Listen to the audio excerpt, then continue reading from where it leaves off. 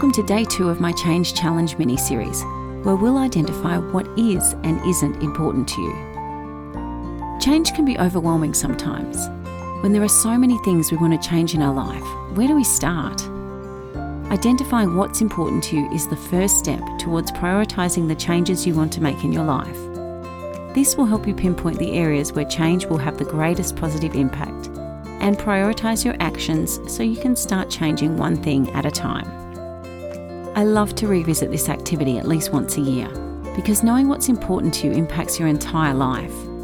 It helps you identify and prioritise the goals you want to set and achieve, how you prioritise your time, such as who you spend time with and how, and what your values in life are.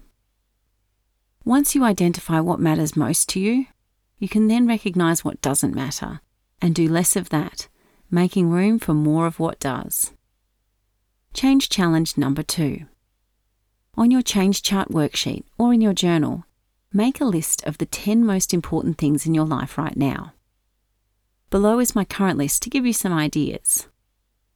My family and pets, my business, writing, time in my garden and nature, running and exercise, reading, travelling to and exploring new places, especially with friends, trying new food, being creative, and learning new skills.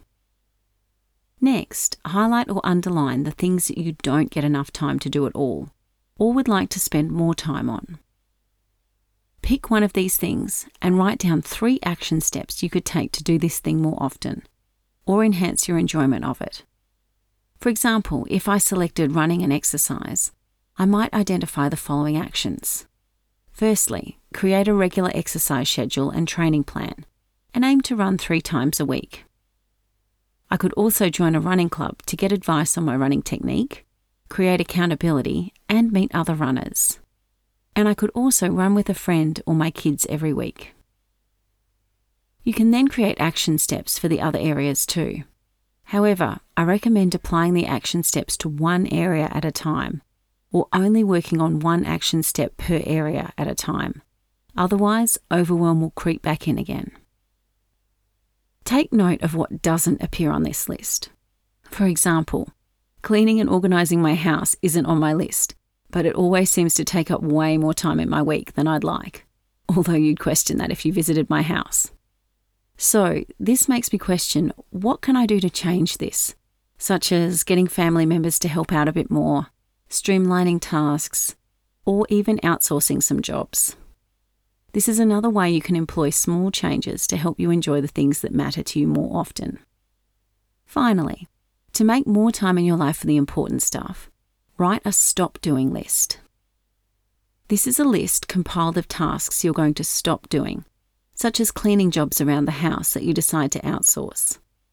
The list can also include feelings and expectations such as, I'm going to stop worrying about what others think of me, or I'm going to stop letting other people's agendas come before mine. The key is making sure the things that light us up have a solid place in our lives, because when things such as work or other people take over, we start to feel compromised and unbalanced. It's important to note that your list of what matters will probably also change over time, as life continues to change around us, so review it regularly to stay on track. If journaling is something you want to commit more time to this year, I'd love to help you with that, and encourage you to check out my journaling course, Joyful Journaling Journey. This unique course is jam-packed with strategies that will help newbie and seasoned journalers alike by establishing a regular journaling practice, as well as taking your existing practice to the next level so you can journal your way to a life of clarity, intention, and purpose. Check out the link in the show notes for more details.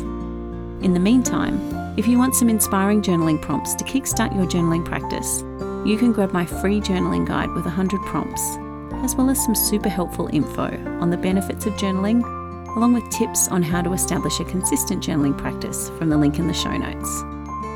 I'll see you tomorrow for some strategies on defining your why.